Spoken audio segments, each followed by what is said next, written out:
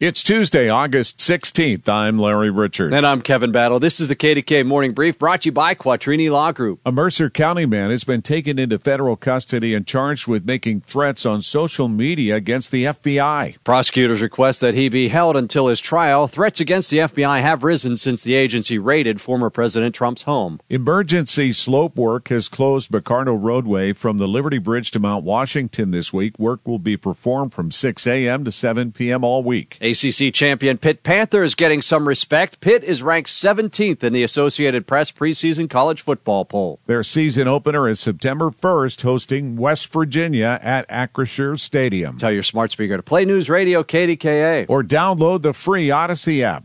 We really need new phones. T-Mobile will cover the cost of 4 amazing new iPhone 15s, and each line is only $25 a month. New iPhone 15s? It's better over here. Only at T-Mobile, get 4 iPhone 15s on us and 4 lines for $25 per line per month with eligible trade-in when you switch.